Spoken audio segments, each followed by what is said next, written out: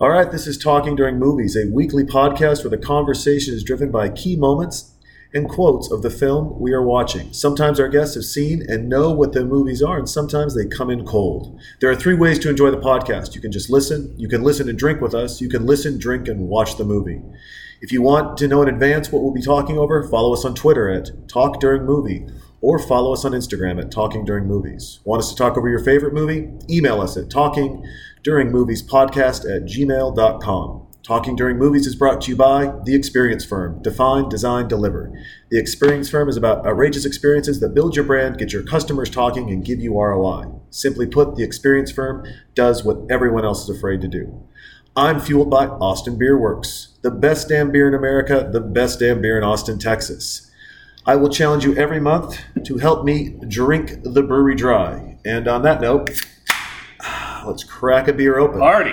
Finally, we are brought to you by Dirty Bills, our home away from home, our studio. It is a great dive bar. It is also the worst gay bar in Austin, Texas.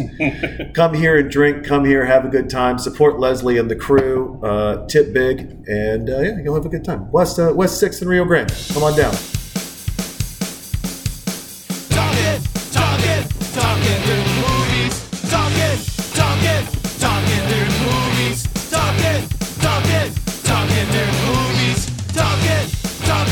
Talking during movies. So tell me shut up, I do what I want, I talk what I want. Oh yeah! Tell me shut up, I do what I want, I talk what I want. Oh yeah! Talking during movies. Talking during movies. Talking during movies. Talking during movies. Talk. I do what I want. Talk. I do what I want. I do what I want.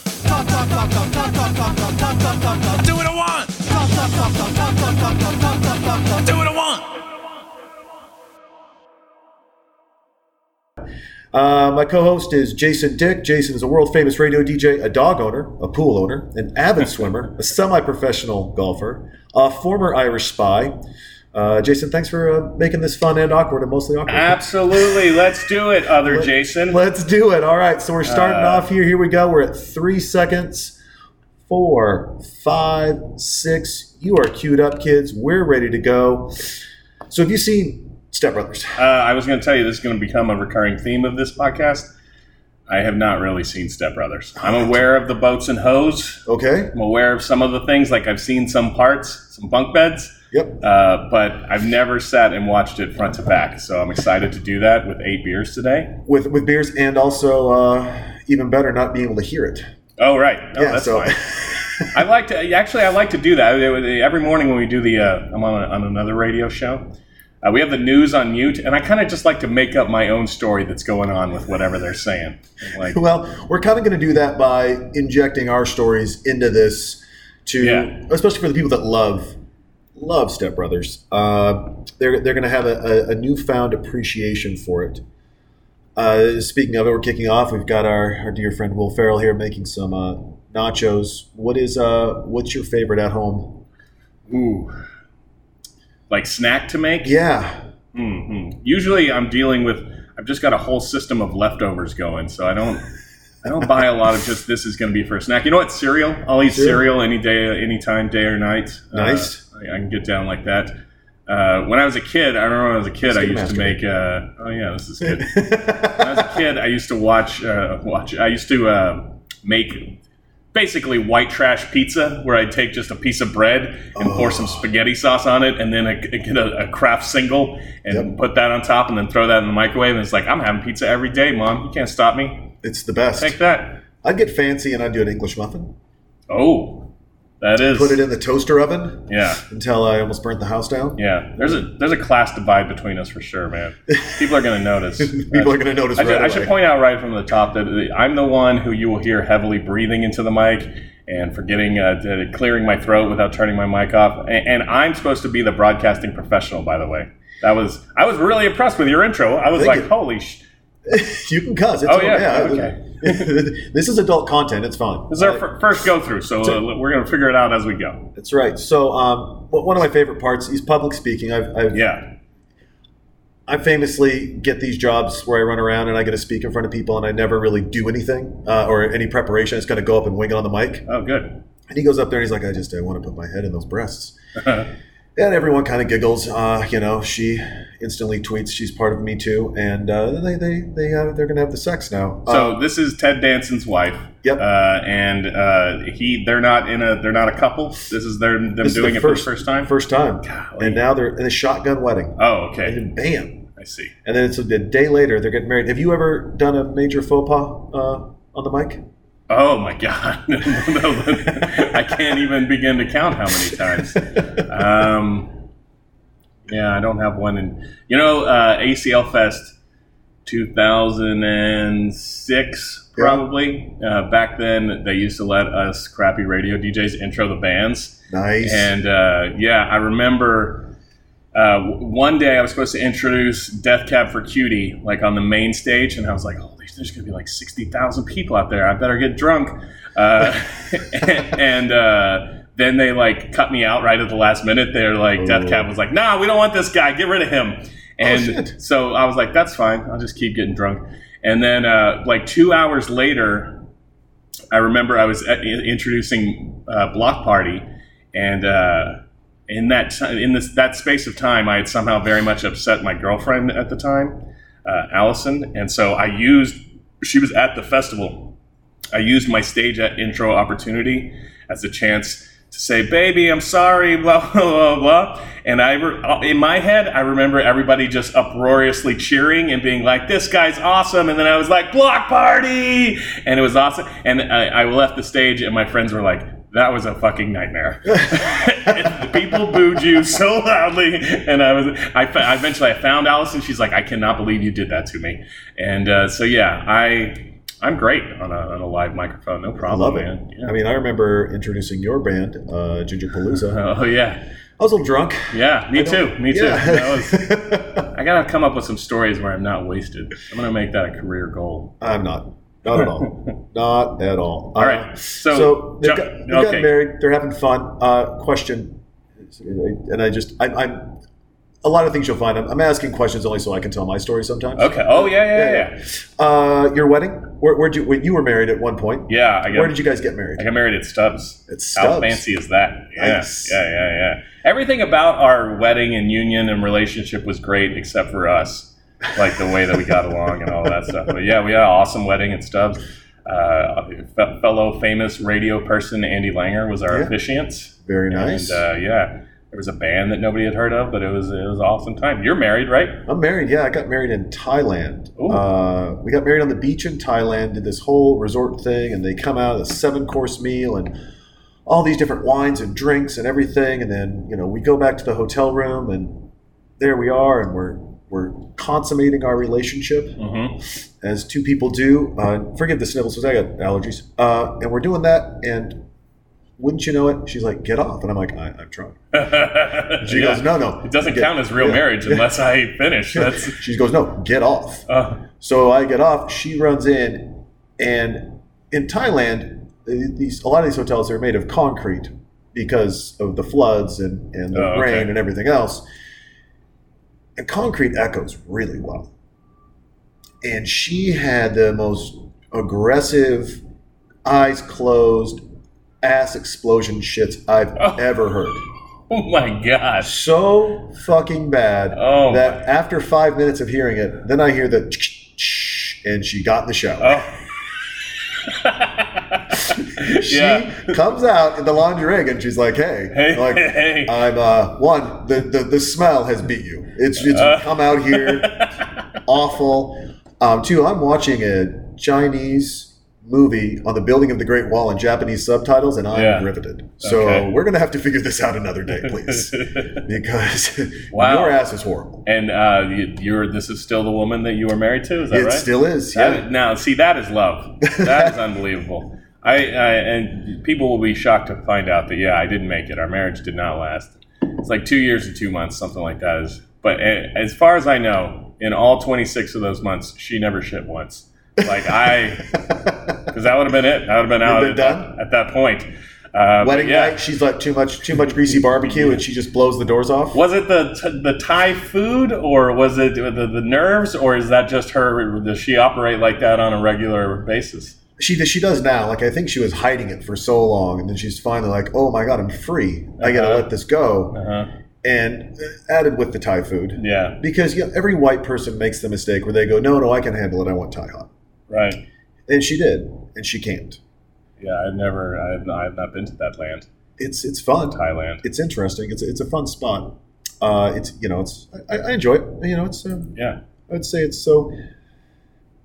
This is probably the most awkward and uncomfortable dinner, as these two 40-year-old men living at home are now living at home with their newly married parents. So Will Ferrell is the child of the lady of Mary Steenkamp, and John C. Reilly is that guy's kid. Yep. All right, and they are both like, get off my turf, bro. They're both they got the fancy sauce, and it's. I'm trying to figure out like where in this. I mean, one, did you have your parents divorced? Yeah, of course. My mom's I'm an American. Come on. Yeah, my mom is. She's been, let's see, I would say married 5 times. Really? She's aggressive. Wow. So I've had the stepbrothers come and go quite a bit. I was thinking of that when we were setting this movie up. I do not have a stepbrother, despite my dad's dedication to setting up franchises all across the country. He's never. I have one stepsister. His middle wife, the one between my mom and his current one, he married somebody who had a daughter already at that point. But they're divorced now. Is she still my stepsister, or how does that work? I think so. My mom's done it so many times that I'm just like, we still hang out. Like my stepbrother, Revo and Ross, my mom was married to their dad for quite a long time. Probably, I think, her longest marriage, which is very impressive. All right. And, I mean, they don't like her. They don't talk to her, but they still talk to me. I'll go out to Vegas, take care of me, have a good time, have some fun. So I think they are. I still call them brothers. It was weird for me because Faith, her name was Faith. Hi, Faith, if you're out there. How are you? Like that marriage, I was 12-ish when that happened, 11 or 12, and she was the same age. And just at that age, you're like, hey, look at this pretty girl. Let's, think thoughts about her. And then my dad's like, this is your sister. And I'm like, bullshit. That's my sister over there. I know which one's my sister. This one's a new girl. This is all right. Biology, not biology. Yeah. And I guess over time, I came to terms with the idea. It's like, that was probably pretty gross. But then they got divorced. I didn't see them forever. And then Faith, literally like 15 years later, I saw her in my late 20s. And I'm like, is it still gross? Like, what? Now we're adults who don't, There's been a separation. Yeah. I wouldn't call it gross. I think it would be funny if you guys just did it and got married just for your dad. Oh my God. Just so he had to be around his ex-wife a lot. So my dad is just making a mess of our family tree, and his newest wife, I say wife, they're not married. He says he's done with marriages after the first 2, but he has 2 kids with this woman. They live together. It's like third time he's put together a reasonable family. But I remember the first time that I met her. He lives in San Antonio. I know this is an international podcast. Did we point out that we're in Austin, Texas? Yeah, okay. So me and my girlfriend at the time drove down to see my dad and meet this new person. Uh-huh. She was pregnant with their first at the time. And I realized at the time she is 6 months older than me. So my dad's baby mama is 6 months older than I am, his eldest child. And my dad and I were just sitting on the back porch drinking beers that night, just the 2 of us. And I was like, Dad, holy shit, your girlfriend is younger than mine. She was 2 years older than me. And fast forward a couple years, then they're in a happy family down there in San Antonio. They got 2 beautiful daughters. And my dad, randomly one night, we were at dinner somewhere, and he started, it was with some of his wife's family. He started trying to fix me up with her sister. And I was like, whoa, who I guess is now my I get they're not married again, but she would be my aunt-in-law or something like half that. aunt, but I'm like, Dad, what is the end game here? Like, if I were to get with her, and then we would be, so then we become brother-in-laws as well as father and son. My dad, he's just like I said, I can't even. If I were to try and make a flowchart of our family tree, it's like the blackboard in A Beautiful Mind. There's just strings going everywhere and Post-it notes and the rantings of a crazy person at the helm. Yeah, so that's how I got here. Nice. Question for you is so John C. Reilly, they ask him what his job is. She says, what do you do? He goes, I manage a baseball team, fantasy baseball team. That's his current job. Yeah. When you're at a party, do you have a fake job that you go to, or do you stay with, listen, I'm on the morning radio, and then someone is always... It depends on who's asking me. Like, if it's a pretty girl, then I try to just casually explain to her how, yes, I'm an international radio celebrity. Uh-huh. I never, like, if I'm in the back of an Uber and somebody asks me what I do, I usually say something along the lines of, I'm in advertising, just because I don't want to... I'm not big timing them, but I also just don't want to get into explaining things and stuff like that. No, I can understand that. And that sort of thing. Do you have a fake job? Honestly, I think your real job is a fake job. I don't know what you do, man. No one knows what I do. It's beautiful. When I'm at, especially when my wife takes me places, and she doesn't do it much anymore because I don't like to go. I'd just rather be at home hanging out.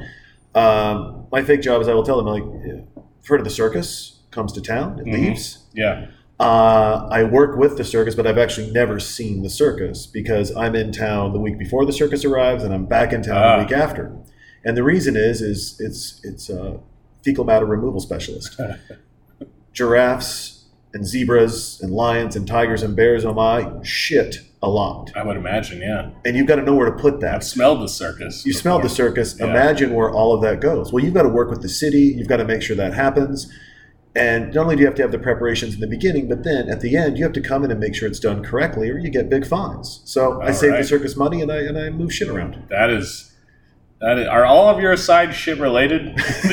You're 2 for 2 now. 2 for 2 now. That's every story is going to have shit content of some kind. Do people challenge you on this shit manager story, or is that? No, you got to speak with conviction. As soon as you speak with conviction, and you really look at someone and go, "Hey, this is what I do." One, they're just like, "Okay, you know what? I might actually believe you." Right. Or two, they're like, I want to call him out. But at the same time, like, he knows the ins and outs. He's talking about this like it's true.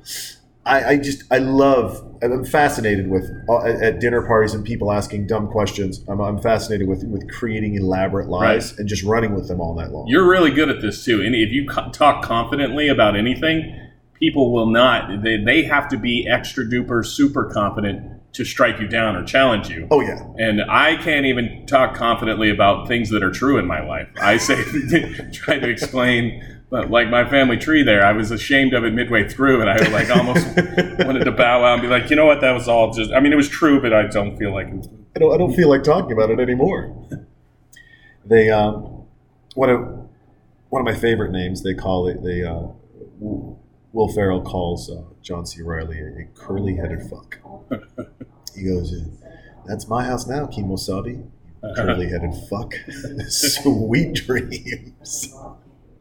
I do find it weird that they have to share a bedroom. We understand why. John C. Reilly's got a drum set. He won't move it. No one's allowed to touch it. It's his drum set, so they share a bedroom. You're a single man. You've got a house with a pool. But you have roommates. I do have, I have roommate or roommates. I currently have 2 roommates. My house is kind of big. Brag. No, I mean, like, I had a roommate that I've had for like 10 years, and we just two cool dudes living together. And when I bought my new house a year and a half ago. He moved with me, but then fucking traitor. He proposed to his girl, and they like moved out and bought a house together. Oh, and wow. So then I was living in this big like 3,000 square foot house by myself, which was fine, except for then I built a pool, and I was like, shit, these things all cost money. Yeah. And so when I had a friend inquire about moving in, I was like, Yeah, I'll take some of your money. That's it. There's a weird way of looking at it where it's like you're a grown up. You should not be a grown man who has a roommate.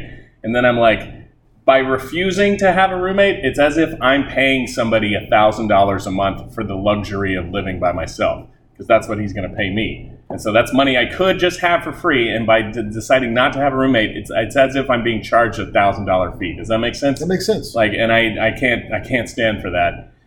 And so yeah, I got him, and then he had a friend because we have another bedroom. He's like, well, what if she moves in?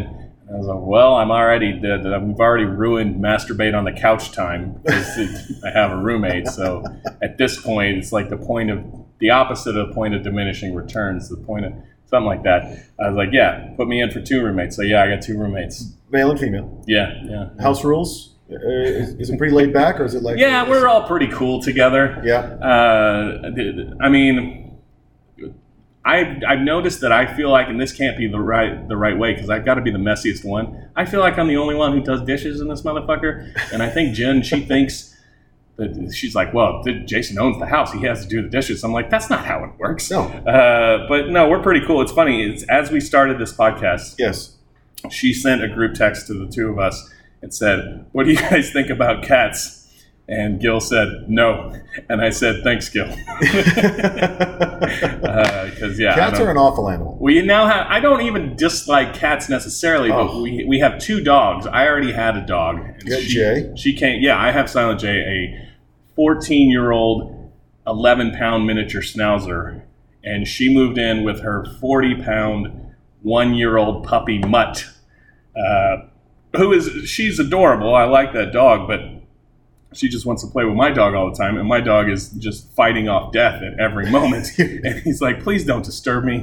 Please. I'm just trying to sit here on the corner of the couch and count down, just let the time run off the clock. And yeah, she's always trying to stoke up and play with him, and so that's a handful for us. Do you have animals? I do. I got a basset hound. His name is Banjo. Oh. Rescued him from a lady who was 3 years ago. She was breeding dogs with the floods out in Bastrop. Why did I just hate on rescue dogs? I hated on. Well, he's a purebred rescue. Like, let's not. She wanted to sell him, but then her ranch got flooded. She had all her animals in her house, and she said, "Well, I need to get rid of these fucking puppies. You can come get one." Mm-hmm. She's like, "Do you want 2?" And I'm like, "I want 2, but my wife doesn't want one. She hates the dog. Yeah. She hates him." Huh. And all he does is follow her around and eat her shoes. Like he doesn't touch my shoes. He doesn't touch my daughter's shoes. He only fucks with her. Is it a power play? What's up with that? I think he knows that it pisses her off, and right. I mean, he just finds it funny. He'll run away from she doesn't like him. Oh yeah, so just follows her around the house. She's like, this fucking shadow dog. It's got to stop. But yeah, he's a good dog. Don't have any cats. I don't like cats. I can't get over one that the cats, people like them as they shit in their house, that they get mad at you, they piss in your shoes. Their piss makes things stink for at least 10 years. Jesus Christ. You're literally, Will Ferrell's marking his territory on the drum set. He's putting his balls on. Those are clearly stunt balls, by the way, too, right? Clearly stunt balls. Those were... Not if you're not shaving your balls, not hairy enough. Right. If you are shaving your balls, well, and just the range he had with those balls, like he was slinging them like nunchucks, like that. You can't have balls like that. Yeah. I mean, if you do, then you can't take a shit in a normal bathroom because your balls will go into the toilet. Right. So now they're fighting. They're destroying the house. Jesus. Have you ever been in a fight? No. I've never been in a fight. I think it's a combination, a recipe that includes me being a huge pussy, and like anytime somebody wants to go, I'm sort of like, oh well, let's be gentlemen about this. This is heartbreaking to me because I was just thinking before this dog went after these pants, I was like, I kind of like those pants that Will Ferrell's got. Can I get? He's got nice pants on, doesn't he? Can I get those? I think we can. We got a little pause all of a sudden. There. All right. Yeah, that's fine. Yeah, we're good. It'll work its way out. There we go. Yeah, so like I'm kind of a bitch, and also I'm a goddamn monster. So people, like an average sized man has really got to want to kick my ass before he's going to start with me. You know what I mean? Even though I'm extraordinarily soft and weak and just ripe for the picking. Delicate ankles. But yeah, like if you're a normal sized, 170 pound man, you're like, all right, I'm probably going to, yes, he's a drunk asshole, but I'm just going to let this one go. There you go. I got in high school, it was fun in Montana. I grew up in Montana. Tiny little town in Montana. And it was fun for us to fight. So we'd just take lunch breaks, be like, who's going to fight who? And so at lunch, you would just sit down and hang out and, go over across the street and just have a fist fight and then come back. Yeah. And then got older, it hurts to punch someone. It doesn't make your hands feel good. Right. I was up in Montana with my buddy, hadn't been there in years, drove up from Newport Beach. We're all hanging out having a good time, and I see this guy from high school. I go, hey man, how you doing? He goes, hey, I wonder if I'll step outside. I'll see if California's made you soft. I said, hey man, how about I just buy you a drink and we hang out? And he goes, oh, you don't think I can afford my fucking booze? Now I'm going to kick your ass because you're insulting me. I'm like, how is me trying to buy a kid that I knew in high school a drink? He goes, oh, now I'm a fucking kid. I'm not a man. I'm like, oh Jesus Christ. So we went outside. I popped him in the nose, broke it. Wow. He fell right down to the ground. Yeah. And then I walked back in, and I said, oh, wait. I walked back out. I took his wallet. Then I came back in. I gave the wallet to the bartender and I said, he'll just be buying my drinks. But generally speaking, as an adult, only a couple of fights. And never worth it. Ever. Yeah. It's just, I mean, these guys just got done with their fight. They got ice packs on their heads. But is this what bonds them? I'm trying to put together the pieces of this movie without hearing it. So this kind of bonds them. They just high-fived. Yeah, they were watching Shark Week. They're big fans of Shark Week. He's like, Dad, why are you doing this? This is horrible. So they've taken cable away from them. They're going to make them go hunt for jobs. Right. And this is really what bonds them, and also brings them close together. Closest part comes next when Will Ferrell's uber successful brother comes over for dinner. And basically hosts what I would call Brad Camp, where he just talks about fishing with Mark Cuban and all these other things and these whimsical journeys around the world and how he makes $500,000 a year, doesn't eat carbs, yet he's always drinking a Heineken. Sir, pause, carbs. Right. You keep asking for a fucking Heineken, you keep saying you don't eat carbs. Yeah. God damn it. Not true. You need to stop. As they sleep side by side, and his brother comes over. Are you the most successful of all your dad's kids? Yeah. Yeah. That's unfortunate. Let's see. Well, I'm the oldest, so I guess that's kind of a cheat. But my sister's 35 now, so if she was going to make it, but no, she's fine. Let's see here. I got one stepbrother who's still half-brother. My half-brother, he's still kind of trying to figure it out. He's like 24, and I don't think he has a driver's license yet. Wow.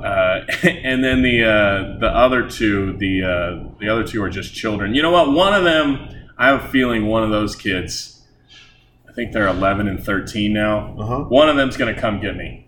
Particularly in my industry. What do you mean, come get you? I mean, like, they're going to come get me for the success, the King of the Mountain success title. Particularly because in my industry, I got 5-10 years tops left. So at some point, yeah. Then do you get the gold watch in the retirement? Hopefully I will have made the right arrangements, or I'll be living in, stepbrother style. I'll be back living in my mom's garage. And yeah, one of those kids, one of those younger girls, she's probably going to go to law school or to something smart. She's going to go to something smart school, definitely. But what are you? Where are you in the success hierarchy? Ooh, I mean, so I've done. So my stepbrother Revo is the most successful. I mean, he's a CPA, works at this very prestigious firm. Right. He's got the 3-car garage, that ain't the nothing. 2 kids. I'm picking up circus shit, man. He is killing the game. My stepbrother Ross is one of Paul Mitchell's Elite 8 of international hairstylists, lives in Vegas, works directly with Jean Paul, does, and let's see. That's the third marriage. The second marriage was Lee. So Carson is some geogenetic scientist, and my sister Brittany is some mortgage loan guru person. So they're both more successful than me. First marriage was just me. The next marriage, my mom married some guy. I think it was a shotgun marriage and didn't last. And then she got married again, and this guy's dying. And he's got 2 young boys, but they're a little right of the sheriff of Nottingham, and they're more into banging a tambourine and speaking in tongues at church than actually going to work. Yeah. I am the least successful out of all of us still, I think. Wow. But as my brothers say, they go, yeah, but you do the most aggressive, weirdest shit. So, right. Like this right now. Yeah, I mean, like this is one thing where they're like, I don't get it, but okay. Or I was a partner in the Bisbee Black and Blue, the world's richest fishing tournament, where you hunted a marlin, you can win $5 million over 3 days. Wow. I launched a mortgage company that sold for over $1 billion. Well, I was the 25th employee and ran the communications for it. Anthony Shea was the founder of it. Nice. And then I helped him launch Loan Depot, which is now the 3rd largest non-banking lender in the world. I've done fun things. Yeah, I'm impressed with just that. I don't make any money. Or I do make money, and then I go try other things. I mean, probably my most famous thing that I did is I invented caller ID spoofing with my buddy Andy Moak. So I could spoofing? I could call my cell phone to yours. Back when I had a Sidekick, the shittiest brick phone in the world. I remember the Sidekick. I could call my cell phone to yours in real time and have your mom's phone number come up. No way. Yeah. That seems... Got me death threats, made the front page of the New York Times. Really? Yeah. Wow. Yeah, you've been through some shit, man. It's fun. I think if I learn nothing else, it is that your family is much more successful than mine. That's nice. I mean, if you're success at marriage, yes. Like my dad, he worked at Costco. He lived in Portland, Oregon. He worked at Costco. He was a hairdresser, but he won the lottery. Yeah. So, I mean, he only worked at Costco because he just wanted to show the kids you have to work to bring in a paycheck. But as soon as my little brother and sister found out, they're like, oh, no, we're fucking sad. Like, this is okay. I think this is an offensive thing, actually. Somebody told me that this was really terrible. I want to get a job as a line cook in a restaurant just because I think it'd be fun. Dude, I've cooked at restaurants. It's super fun. I really enjoy it. My friend Aussie, who's in the restaurant business, who Jason's sliding out to go get us beers. Right? Yes, I am. I'll take a shot of Crown too if you're back. Is that allowed? I don't know if that's allowed. Oh, okay. We're rating the bar at Dirty Bill's to determine whether or not that's acceptable. But yeah, I was like, that would just be a fun thing to. I enjoy cooking, and if I did, I understand how it's miserable if you are slaving over an open fire for $13 an hour to pay your mortgage. But if I was just doing it as like for a fun thing, as like a field trip, that's again my friends who actually have real labor jobs. They're like, yeah, everything you're saying right now is terrible, and you're an asshole. And I'm like, oh, sorry. See, I think it would be fun to. I think it would be fun to one week out of every month have a random job. So whether I'm a line cook and I kind of learn how to do it and just get it done, maybe I spend a week. I don't know that I could work at McDonald's or anything like that, just because I can't handle the people that come in. It's not the people that work there, it's the people that come in. Right. I don't think I could do that. I'd like to bartend for a week. I am TABC certified, so I could do that. I think I think I drink too much. Yeah. I don't think they allow that. Maybe they do. Do you know? I've been. It depends on where you go. Some places you see bartenders that are obviously drinking with you, but I would never be able to. I mean, I wouldn't be in a bartending job where I couldn't drink, and then I also probably wouldn't be able to hold my shit together long enough to be a real bartender. I was a kind of real bartender in Portland, Oregon, and I remember the line that I used all the time when people told me how to make drinks. I got this one guy who came up, he's like, "Yeah, there's not enough vodka in this," and I was like, and he drank half of it. I was like, okay, give it back to me. He's like, why don't I just give it to me? And I started just pouring vodka. Yeah. He's like, that's enough. I'm like, no, I don't think it is. You already complained once. I don't want you to come back and complain again. When your parents make you smoke the whole pack of cigarettes. Exactly. I filled that thing to the fucking rim. You'll never drink vodka again. Actually, now he's in AA and he needs help. He just hates me. Yeah, he's like, thanks. Lost his job. Oh, I made him drink it. Waiting outside the liquor store at 11 a.m. every day. He's got the shakes. Yeah. He's like, oh, look at that poor man with Parkinson's. No, honey, he's an alcoholic. Oh, well, get him a drink to make the shakes stop. I think the liquor store opens at 10 a.m., which now I'm glad that I messed that fact up because that story's not really about me. But Well, I used to tell people too, because I'm just not a very nice person. I would say that the standard line of, "Hey, listen, I don't go down to the docks and kick the sailors' dicks out of your mouth while you're working, so don't tell me how to do my job." Right. And people would get offended. Some girls would cry a little bit. They'd call me an asshole. Mm-hmm. And the other people around us would applaud because for some reason it was a fun, mean bar. Mm-hmm. And that's the only place that works. You try that in an office, and I found out you get fired. They don't care for that. They don't care for that kind of talk. They don't think it's cute when someone says, "Hey, can you get that done?" I go, "Fuck you, I'm playing pool right now." Uh-huh. They go, "I'm sorry, you're fired." I go, No, I'm just talking. We're just having fun here." They're Right, like, "No, right. no, we're not. Yeah. I'm your boss." Especially now. Yeah, you can't do it now. Yeah, it's getting worse and worse. And you know what? I was going to tell a story, but it's just getting me in more trouble, so I'm going to leave that one out. You're going to put that one on pause? Yeah, Detour. Is this before he was had made it Adam Scott? Yes. This is before Parks and Rec? Yes. This is before Parks and Rec. All right. This is way before Parks and Rec. So he's the successful brother. He's the successful brother. Yeah, he just showed his abs, and John C. Reilly is about to punch him right in the face. He was like, "What are you two dipshits up to? It looks like you want to punch me. You want to punch me? You can punch me. I dare you. One of you guys fucking punch me. Fucking punch me in the face." Right in the goddamn... There you go. Oh, my God. And he falls down. Yeah. Oh, my God. All the way out of it. One of the things they were doing up in his treehouse, it's weird that he's an adult and has a treehouse, that it can hold him. But they're looking through Playboys and penthouses. And he goes, "Oh, this is like masturbating in a time machine. You've got it from the 70s, the 80s, the 90s. What was your first nude experience, if you will?" Well, I'll remember my friend, what grade were we in? 6th grade, probably 7th, somewhere around there. I remember my friend Nick Pistero. His dad had a Playboy subscription. Oh, and he would. You're a parent? Is this reasonable? At the end, when the new one would come each month, he'd give the old one to Nick, to his son. No. Again, he's 6th or 7th grade-ish at that time, and so Nick just had in his room. He had a box under his bed of Playboy, and so Nick was a fine guy, and I would have been his friend probably anyway. But I definitely did extra sleeping over it, and I was like, "Hey, Mom, can I sleep over at Nick's house again?" Please. and it would be. It was just all. It was constantly the entire evening, going through. All right, let's watch the movie or play the video games. We ordered the pizza. And I'm just waiting till I'm like, "Can we just get to the part where we go to your room and look at the Playboys?" I've eaten my pizza. I'm done. Yeah. And then I'm going through this.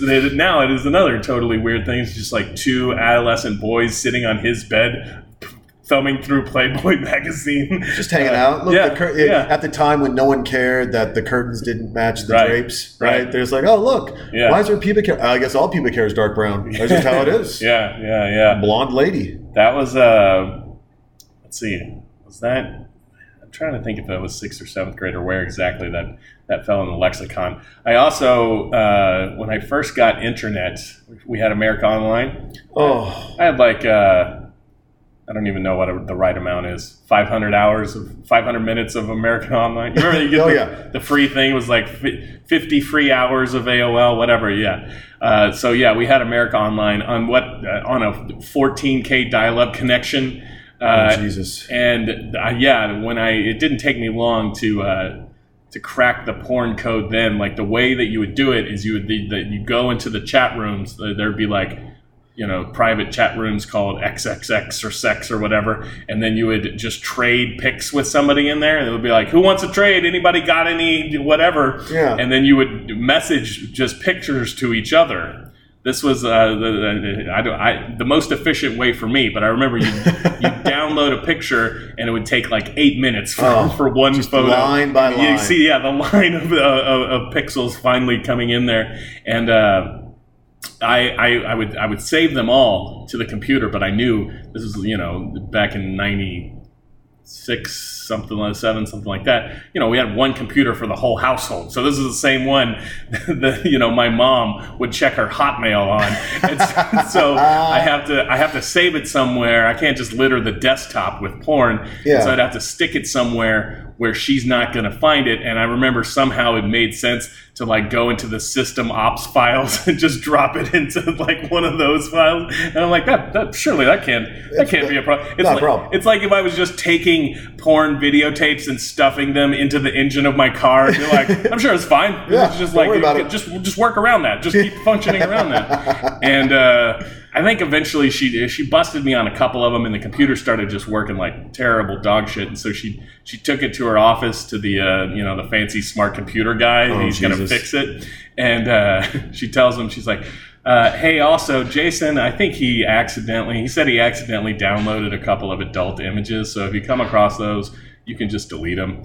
And he comes back the next day and he says, Grace, that's my mom. He says, Grace, there's 1,400 pornographic images on this computer, which is pretty goddamn impressive considering they're 8 minutes apiece, all right? I don't know the math, but that was way more than 50 hours of America Online. Like that was a lot of work that I put into those. And then he just deleted them all like it was nothing. Like he's just like it was nothing. And it never takes that long to delete them. The delete is instant. Right. It's just like a blink of an eye. Yeah. You don't even get to see them wash away or anything. I had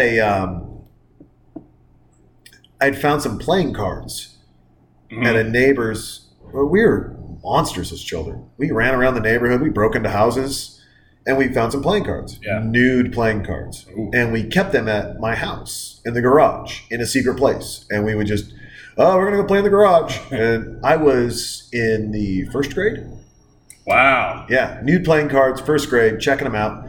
And I remember we moved that summer, and my dad found them. And then I went and hid because I was scared I was going to get my ass kicked. Right. Oddly enough, he just kept them. He thought it was funny.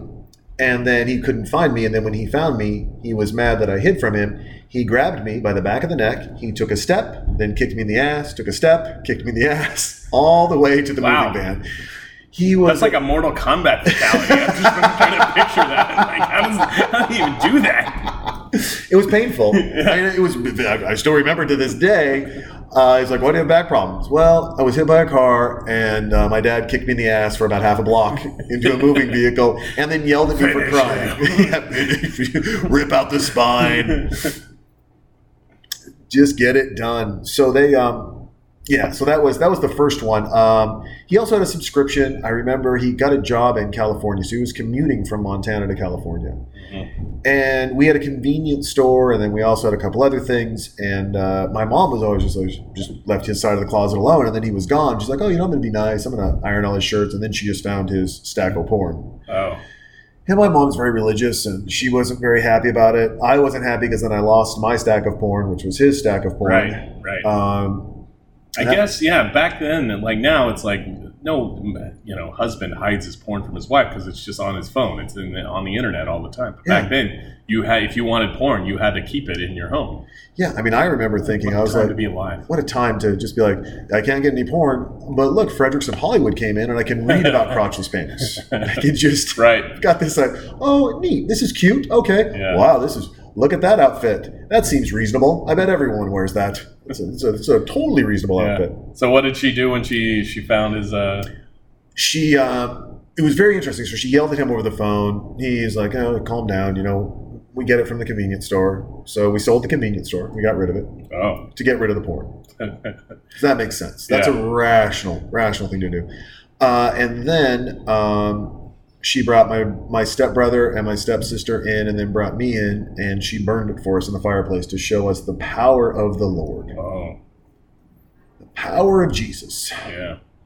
And then we broke some records. Mom, Jesus invented naked ladies. Yeah. It was like the second thing that he invented, right? It was. And I'm not up to date on all my... That's pretty close. Creationism. Well, there's 7 days, and in that 7 days, there was nudity. Okay. He invented it. Yeah. He got it. So they built the bunk bed. They've knocked the bunk bed down. Are you a top bunk, bottom bunk guy? I'm a top bunk guy because I I will get up too fast in the morning and I'll bang my head. Because I had bunk beds in college. Really? Yeah, I lived in the dorms in college and they were bunk beds. I have not shared a room like on a permanent basis with a person since I guess like my sister and I were 5 or 6 years old, something like that. That's it? Yeah, I've always had my own room. So you take that with your uber successful family. I've had my own room since I was 5. Since I was 5. I just walk in. It's my room. I do what the fuck I want in here. I don't share anything. And I've always shared a room. I remember I got kicked out of Bible college. And I moved down to Newport Beach, California to go to school down there. And they, first of all, Tuxedo's job interview. We're going to get to this real quick because it's gorgeous. They're looking good. So they politely asked me to leave, or I got kicked out. Bible college. For what? Drinking, and I ran a pool hall. Oh, so I was gambling. Okay. Drinking and gambling. I wasn't a virgin. I had sex with one girl prior to that who I thought I was going to marry because I lived in Montana and I was 17, and that's when you get married. That's reasonable. Mm. So, but yeah, my parents were mad. They sold all my stuff in the room, and I remember coming home that summer and I slept on the floor with a comforter. It was my own room, but I didn't have a bed. Yeah. They thought that was a good punishment. Reasonable people. Right. Reasonable. So, third job interview. This is one of my favorite parts. I do this on purpose sometimes because I think it's funny. No one ever finds it funny. They're mispronouncing her name. Her name is Pam. And he goes, well, hello, Pam. She goes, no, it's Pam. He goes, Pam. She goes, no. And then John C. Reilly pops out from behind. He's like, I think I can help out with this. She's like, why the fuck are you here? And he goes, no, the Pam situation, let's talk about it. Let's see what's going to happen. Mm-hmm. And then they play a game, and I think we should probably play it as well with their other Marry, Fuck, Kill. Oh, sure. Yeah. Marry, Fuck, Kill. Love this game. So, Donald Trump, Roseanne Barr, Whoopi Goldberg. Holy shit. coming at you hot. Oh, my God. Oh, you know what? No, this one's easy. This one's easy? Okay. When you stop to think for a second. All right. I don't know if this gets me on a watch list or what the situation is, but I'm going to kill Donald Trump. Well, not even for political reasons, just process of elimination in this game. He just doesn't have a vagina. Yeah, Donald Trump is out. Yep. Now that on the day that we're recording this, it's like the day that the 8th different porn stars come forward saying that she had 8th is an exaggeration. But she also said she loved him, which I think he's a doughy, gross fucking human being. Right. Did she love him or the money? Like, it's funny to me that he had to get a non-disclosure agreement with all these ladies, because if I'm a girl who just fucked Donald Trump, I'm like, I'm not going to tell anybody. Yeah. There's no way. No. I'm not going to go home and brag about this, even if, Oh. I'm eliminating Donald Trump because of his lack of female genitalia. Okay. And then, so it's Whoopi and Roseanne? Roseanne, yeah.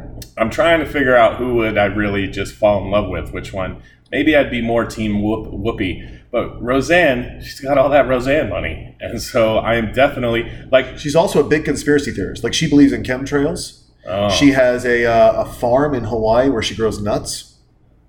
Really? No, I mean, both are batshit crazy. Yeah. I mean, Whoopi might make you, in order to have sex with her, watch Sister Act 1 and 2 first. Yeah. Just to get you in the mood. I kind of dig on Sister Act 1. I can get down with that. Got Harvey Keitel in there. He's like, Dolores, I was good to you. You got that cute redheaded girl, nun singing. She's pure. I'm down with that. No, I'm going to fuck Whoopi, and then I'm going to marry Roseanne. Because, look, Tom Arnold, he continues to exist as a millionaire celebrity just based on being married to her. What does Tom Arnold's credits include? A couple Arnold Schwarzenegger films. Yeah. A short-lived stand-up career. I didn't mean to diss you, Tom Arnold. You're fine. I think he's... He got into the sports punditry business for a while. He was on that Best Damn Sports Show type thing. Oh, that's right. But he's living forever on Roseanne alimony. And so, I forget. You marry in California, you get that alimony. That's what I'm going for, man. Put me on the Roseanne scholarship. Do you have a different answer? So I'm gonna, I'm with you. I think that the Dawn's got to go just because I can't imagine bumping into him accidentally naked. I just think that would be a horrible experience. Yeah. Can't do that. It doesn't seem right. He's got to go. I can't. I would fuck Roseanne just because, and I would marry Whoopi. I think Whoopi is a softer person. I think she's a gentler, kinder soul, and arguably funny at one point. Not funny anymore. Very, very political. Yeah. But I also think it'd be fun to push her buttons. Like I just lay in bed and just be like, just have Republican, paraphernalia just laying around, and just she has such visceral hate in her heart for all things that aren't her things, that I think it would make my life so enjoyable just to poke fun at her for years and years on end. And that's from a still married man. Is that the key to is that the key to marriage? I mean, if you ask my wife, she was like, last night, I think she locked me out.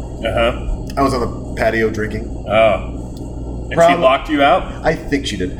I think the door was locked. I could not open the door. How about that? Okay. We'll agree to disagree on the lock or not lock. Yeah. We'll say I couldn't open the door.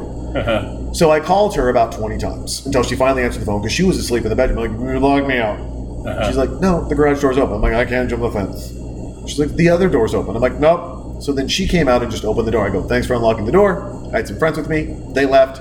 I went back to drinking and watching a movie and then calling some friends and evidently talking so loud on the phone that on the patio with our TV, she walked out and said, hey, shut the fuck up.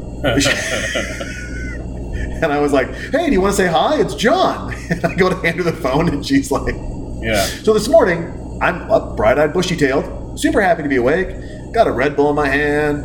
I'm having Lucky Charms with my kid. By the way, Lucky Charms and Red Bull don't necessarily go together. Ooh. It's a little rough.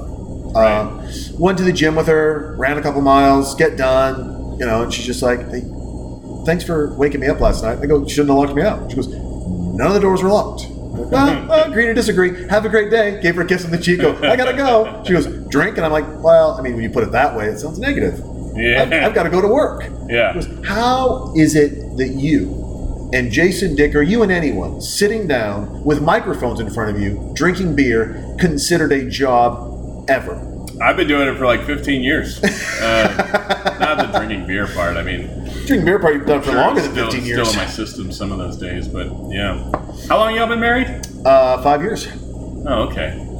That's I for whatever reason I thought it was longer than that, but no. So now we're gonna get real here now. Let's get real. You're in for the long haul, right? You feel like you're good now. Sometimes I feel this is a probably very inaccurate theory. Like I always thought because we were married for 2 years and a couple months, but it was over basically after a year. Some would say like the first couple weeks. But I was always just like, in my brain somehow I was like, if we get to 5 years, we're married. Like we're over the hump, and there's just no coming back from it at that point. And I quickly saw, I was like, oh, we're never going to make it to 5 anyway. So, but that can't be right, because you see couples all the time who've been together 15, 20 years, and they're just like, all right, that's it. I think every marriage is one phone call, one text, one fight away from breaking up all the time. Oh. I believe that for every marriage. Yeah. Is that the straw that breaks the camel's back? There have been times where she's like, hey, I want a divorce. And I'm like, okay, go fill out the paperwork. I'm not doing it. She said that before? Oh, yeah. And I'm just like, go do it. I'm not doing it. And she's like, huh? I'm like, I'm not filling out paperwork. Yeah. Mine never said that. It just showed up one day. I think and then she's like, well, I'm like, no, you've got to do it. And her family is also a very religious family in Kentucky. Oh. Sometimes they like me, sometimes they don't. Like if I post pictures of beers, they're like, "Hey," like I'll get messages saying, you should be drinking bourbon, son. Oh, it's so Kentucky's a weird place, right? So they'll drink moonshine. We've had some moonshine. Yeah. They'll drink the moonshine. They don't mind making moonshine, drinking moonshine, selling moonshine. Yeah. Totally okay. Yeah. You have a beer, and they're like, "That's what alcoholics do. Alcoholics drink beer." Oh, but but the moonshine's fine. Right. Wine coolers, you're flirting on the edge. Boone's Farm, for sure you're an alcoholic. And beer, for sure you're an alcoholic. So I was there one day and we're hanging out. And, I'm with her aunt and uncle, and I decide I'm going to be funny, and I think this is a great time to gas it up a little bit. And I say, hey, question for you. I'm like, sure. I'm like, do you know who the most flexible man in the Bible is? Flexible man in the Bible. Yeah. Yeah, I'm not going to have an answer. His name is Jonas. He tied his ass to a tree and walked 3 miles. That's in Deuteronomy. They looked at me with such disgust, and they just got up from the table and walked away. Didn't even just. And she looked at me. She's like, "No." Yeah. And she's like, and this is one of those moments. She's like, we need to have a conversation about how you would talk to adults. I'm like, I'm an adult. Right. They maybe need to learn how to have a conversation about talking with me. And that's a good joke too. Like, that's good. I remember the first time I met her parents. This is before we were married. I mean, this is just indefensible. There's no way. I wish that anybody but me came off as the asshole here. But yeah, like I went with her to Little Rock, Arkansas, to see one of her cousins get married, and it was a fun time. And I danced with some family members, and then we're just hanging out afterwards back at somebody's house. The whole family's there. Had a good amount of beers. And for some reason, I just thought that was the time to start making jokes about our sex life, and like excellent. They include trouser snake references and all sorts of things. And like her sister and her dad are both like, they don't not even courtesy laughing me. They're just like looking at me. They're like, what is it? Why is it? And she quickly like drags me out of there. And I was like, what? We're having fun. I'm bonding with your family. Yeah. And then like I got a talking to the next day from the dad, and that was like. It was, I don't want to say it was an ambush, but like he picked us up to take us to the airport, and she's riding in the front seat and I'm in the back, and he just starts in on me on the amount of disrespect that you showed my daughter last night. Young man. We were on the freeway in Little Rock, and I'm just looking at the road going by. I'm like, I could survive if I just jumped out right here. I'd make it, right? I'd be strawberried like crazy. Maybe I'd break a bone. I would make it. Your joke was good. Mine, there was no reason under any circumstances that was an acceptable idea. I was younger and stupider then. Now I'm just old and stupid, but... Well, it's one of the things, right? I mean, and one of the beautiful things about this movie, and we'll get to it, is they have to grow up, and they figure out how to grow up. I mean, right now they're launching Prestige worldwide, and Will Ferrell's singing Let's Give Him Something to Talk About, and evidently he's got the voice of an angel. Yeah. Is there been a business that you thought of launching that whisked by you that you were like, oh shit, you know what? I should have done that. I should have done that? Yeah, but I just didn't. And now you're probably glad you maybe passed it up. Like mine was PFCS. PFCS? I had this idea of bringing psychology and handyman and post-forensics cleaning service. So if you ever had your car broken into, that fingerprint dust gets everywhere. It's really hard to clean up. So you get blood. You can't just mop it up. You're not the mob. Yeah. You got to dispose of it properly. Yeah. So you work with the police, you work with insurance companies, and whether their door's been kicked in, needs to be replaced, or blood, Uncle Tom blew his brains out and you got pieces of brain on the wall, need to get it done. PFCS, Post Forensics Cleaning Service. We handle it all. We get you a psychologist, someone to talk to, nervous about going back home, don't worry about it. Right. We got it. We got you covered. I named it. Yeah. I had a logo. It's got it. You had a logo? I had a logo and everything. Yeah. Oh. This is our virgin episode of this podcast. We already have a logo. Jason Jefferson, you got it going on, man. We have a theme song too. I'll play it for you when we get done. I heard it at the start of this episode. Oh, it's probably me. Probably no. We got. It is a. You're gonna love it and hate it because it's an earworm. It gets you just. Oh. No, it's nice. Yeah, my buddy Bobby Cheatham did it. They have a band called what is it? Distance Runners. Distance Runners. I should probably know the band, but Bobby. I know Bobby. That's important enough. And they their thing is they tape their nipples with Band-Aids. Tape. Yeah, they Band-Aid up the nipples. Okay. So that you don't get rough nipples when you run too far. Okay. I guess it's a thing. Yeah. Runners do. You can't win a marathon without Band-Aids on your nipples. Yeah, that seems like an important thing. Now, watching this part of the movie without sound, fantastic. There's a Nazi on one side of the street and a Klansman on the other.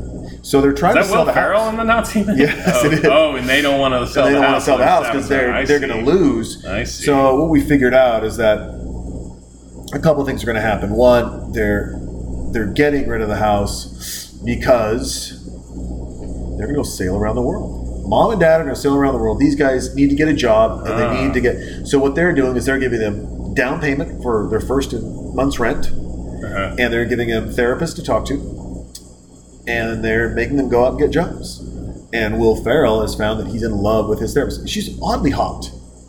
She's mannish. She's got a mannish quality to her, right? But yet still sexy. It seems like I would be okay being her stay-at-home husband. I just take care of the kids, and she just. I mean, look at her. She just comes in. She's like, "Is breakfast ready?" I'm like, "I made you ham and eggs." She's like, "I'm watching my cholesterol, you son of a bitch."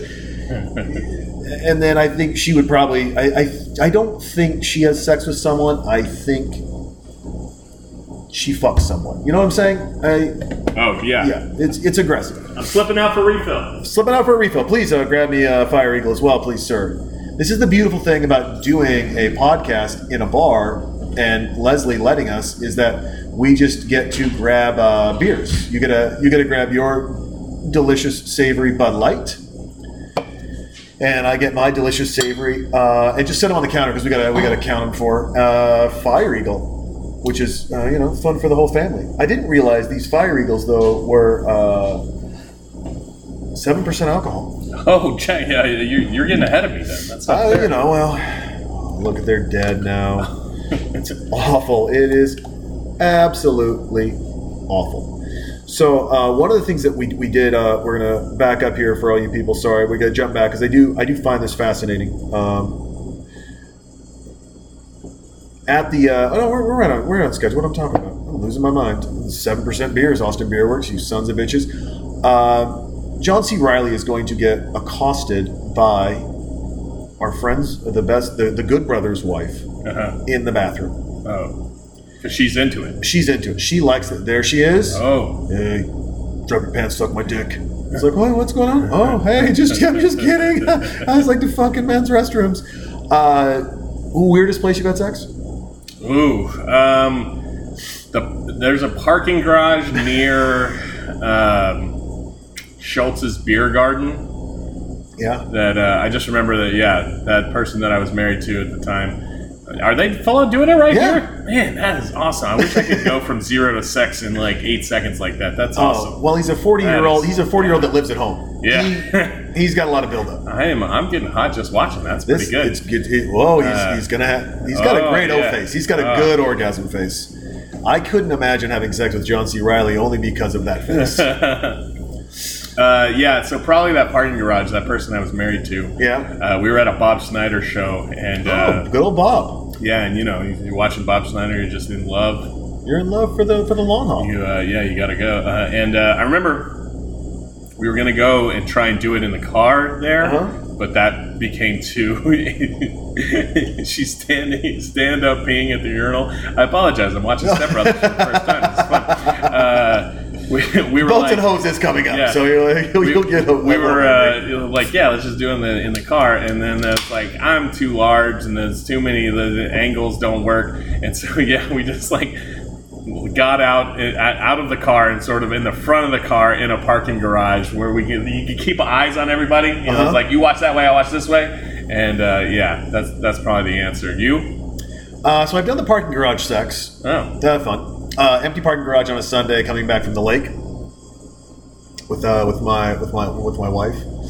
I don't know the rules yet on answering questions about sex with other women other than my wife. I'm gonna go with it's okay. I think she probably knows that I had sex before I met her.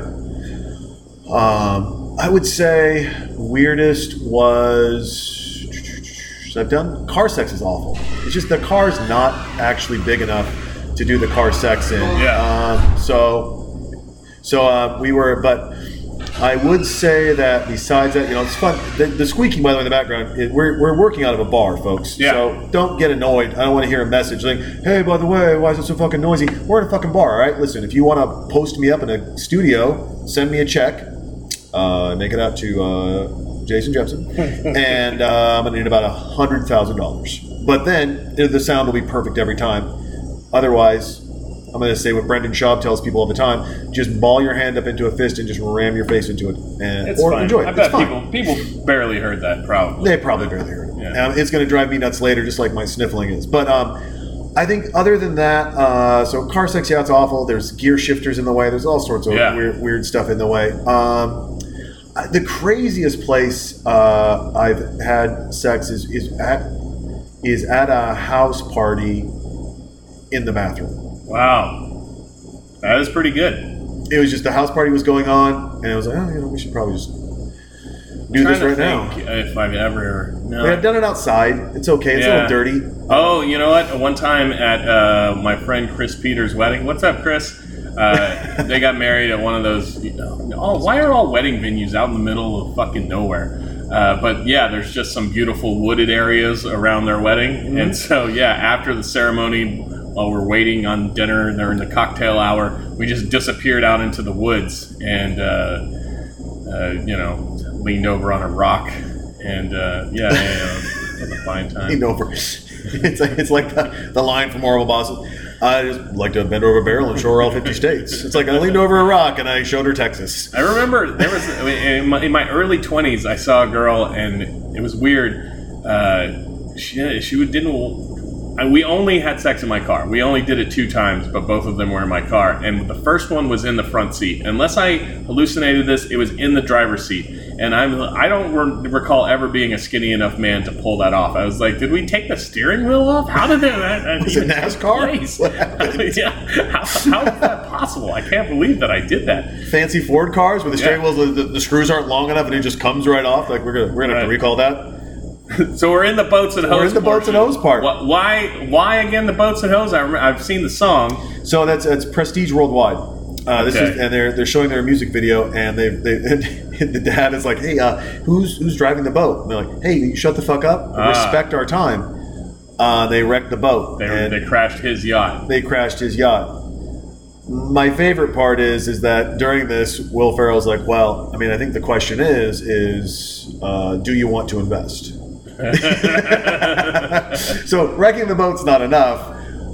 Selling the house isn't enough. There's a lot of things that aren't enough. So instead, they just do Prestige Worldwide, and then they want investment dollars. And the crazy thing is like every mom, except for mine, his mom's like, defending him. I applaud your initiative. Like my grandmother defended me. She knew my mom was batshit crazy, 5'1", had a horrible. I remember before my mom became a religious right fanatic. It was just banging the tambourine, speaking in tongues, dancing down the aisles in the church.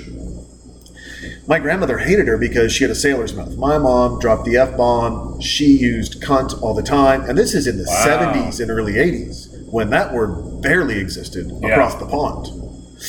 And then, she got saved and she stopped drinking and smoking and cursing. Yeah. Except for... What age was she when that happened? She was... Let's see, she's 20 years older than me. I was probably 3, so she was 23. Oh, okay. I was just wondering if I might still be saved. It's probably not, right? I'm probably. I don't know. Unsavable at this point. I think we're all savable.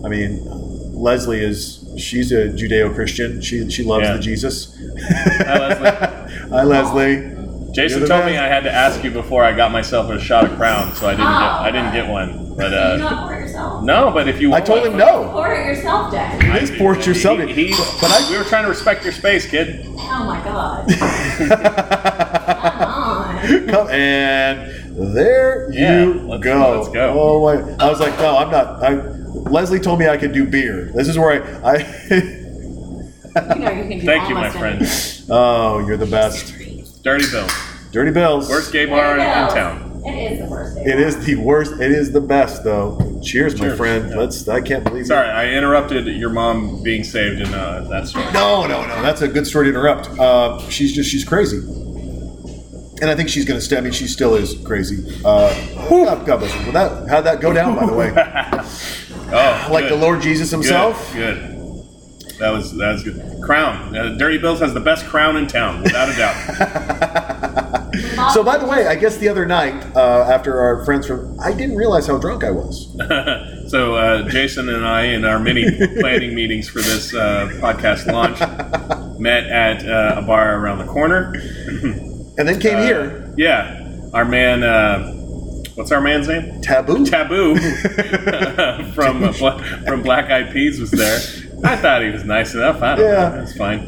But we talked to him for a little bit, and then we wound up back here. Leslie did not serve me. Oh, really? I actually did not. That is responsible bar ownership. It's responsible bar I told him ownership. that was Well the only played. time that I have ever not served somebody. No, that's not true. But that's the only time that I have not served you. Okay. Because you were drunk. Yeah. I was. How did you? I've known you to be resistant to the ways of alcohol in many fronts. First of all, I never see you totally wasted, and you allege you've never been hungover. I still don't believe in this superpower. I don't either. And I also don't believe it. I also want to yell a big F you. Leslie says fuck you on that front. So I can't. Oh yes, I don't care. You can fucking say whatever you want. This is the best part about this podcast of being at a bar, that you get to hear Leslie come in and hang out and chat with us a little bit. No, I don't get hangovers. I love them. I love the idea of not having them. It is, if you don't want to get them, I can give you my powers. How? It's called FMT. FMT. Yep, fecal matter transplants. They take my poop and they shove it up your butt. Leslie, this is his third poop bit. All conversations come back to pooper sex. Yeah. Pooper sex. And then there's pooper sex. Right. How did you get so destroyed that night, though? What was it? I don't know. Yeah. We weren't doing shots. I was just drinking. I didn't eat dinner. Well, as soon as I showed up and I saw you, I was like, Jason's not that. He's a little off. I don't know if I've seen him like that before. And then I was like, oh, he's just wasted. Okay, That's fine. Super wasted. Yeah. Super wasted. I thought it was. I always find that interesting. I came home, but no, I don't know. I mean, I felt fine the next day. That's when I bumped into your other working partner. Oh yeah. And she politely told me to fuck right off. I felt really bad too. By What the way. happened? So I saw her. She does that from time to time. I know, but I felt super bad actually, because she had Blue with her, and Blue kind of snuggled up around my boot. Now my dog likes her it. dog, yeah. When I rub him with my shoe, like my Banjo loves it. Banjo loves it. He's like, oh, look. And I'm like, hey, Blue, and I'm rubbing him, and then you were foot petting him. I was foot petting him, and I think your friend got upset with me. I don't blame her. It's not my dog. Yeah. But my dog loves it, so then I was like, oh, I should probably send her a message and be like, hey, listen, the foot petting thing, it's just my dog loves it. It's a bad habit. I'm so sorry. But she gave me a nice hug, and she said, I hope you're doing well. I hate you that you're not hungover this morning. Right. And I looked at her, and I had a vegetable smoothie blend, like one of those vegetable waters you get at Whole Foods. And I showed her that, and I said, I'm going to go get some beers now. Right. And then she told me to fuck off. It was a windy day, and that's what happened. So John C. Reilly is going to have some sex again with a married woman. A couple of things. One, have you ever had sex with a married woman? Yeah. Well, okay. Yeah. Well, okay. We're not in a court of law. We have to. Did you know she was married? We have to be careful on episode 1 here, Jason, because there's lots of people who are hearing us for the first time, and I don't want to negatively develop my character into being one that's an adulterer, enabler. That's right. People that say they don't. No, I did. I have, but it was. Hang on, let me think. Yeah, it was while I was actually still married as well, and she was married, but we were both separated. Like we come back to my failed marriage for the 8th time in this episode. Yeah, like she wasn't.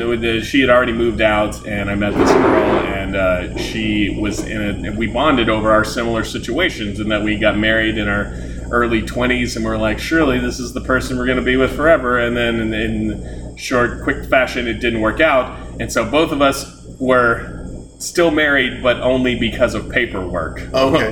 And we used to joke that we were both happily married, just not to each other. And I like that. That's very because good. neither of us. I guess she remained married for a long. Kat, what's your situation? I'm gonna just include everybody's names. Because I think she was eventually she was married for 10 years in the grand scheme of things, but was separated and totally not in a relationship for 8 of them. Interesting. And we lasted about a year, and then it took 14 months after that before we were divorced. So, we were neither of us just in a hurry to get divorced, even though our relationships were over. So I did it with that married lady, but I've never known the thrill. I don't think. Hang on. The thrill. I would assume it'd be a thrill, right? No, I've never known. Excuse me. Hang on. Character development. I've never known the shame of ruining another person's union. But how do you know it's ruining? What if they're avid swingers? Oh, right. What if it's an open door policy? Like I was in Portland, Oregon, working allegedly. Whatever I do for work. Okay. And I'm up there. Leslie, do you know Jason's job? He's acting. He keeps telling me like he's employed. I don't think he does anything. I do a lot of things. Yeah, that's what I was gonna say. I was like, which one? Meow meow. Listen, I do a lot of. So I'm in Portland, Oregon. We're having fun. We're having a good time. And the show that I spoke at this event, and then there was a show, and I was there, and I was drinking with a lot of people, and then I took a lot of people out drinking, and then I was at the hotel bar at the end. Right. And this cute girl walks up and she's like, "Hey, how are you?" And I'm like, "Oh, I'm good. How are you?" She goes, "By the way, my husband and I, we have an open relationship. Oh. And I travel a lot, so I've got his permission this weekend, as long as I don't bring anything home." Right. And now this is where I have 2 options in life. I can be like, "That's cute. Of course, I've got to go. Have the glass. I'll pay for your glass of wine. See you later." Yeah. Or question time. And then I just go right to question time, and I make her think we are going to have sex. And I talk her ear off until the hotel bar closes at 2:30 in the morning in Portland. And then we go, get in the elevator together, we're riding up, I hit my floor, she hits her floor, she's a much higher floor, paid more money, nice company, I'm assuming. Oh, okay. And we got other people in the elevator, and we're still chatting. And then the floor opens up, and I'm like, "Bye." And she's like, "I've got to go pee." She goes, so I'm like, "Nope. See you later." Wow.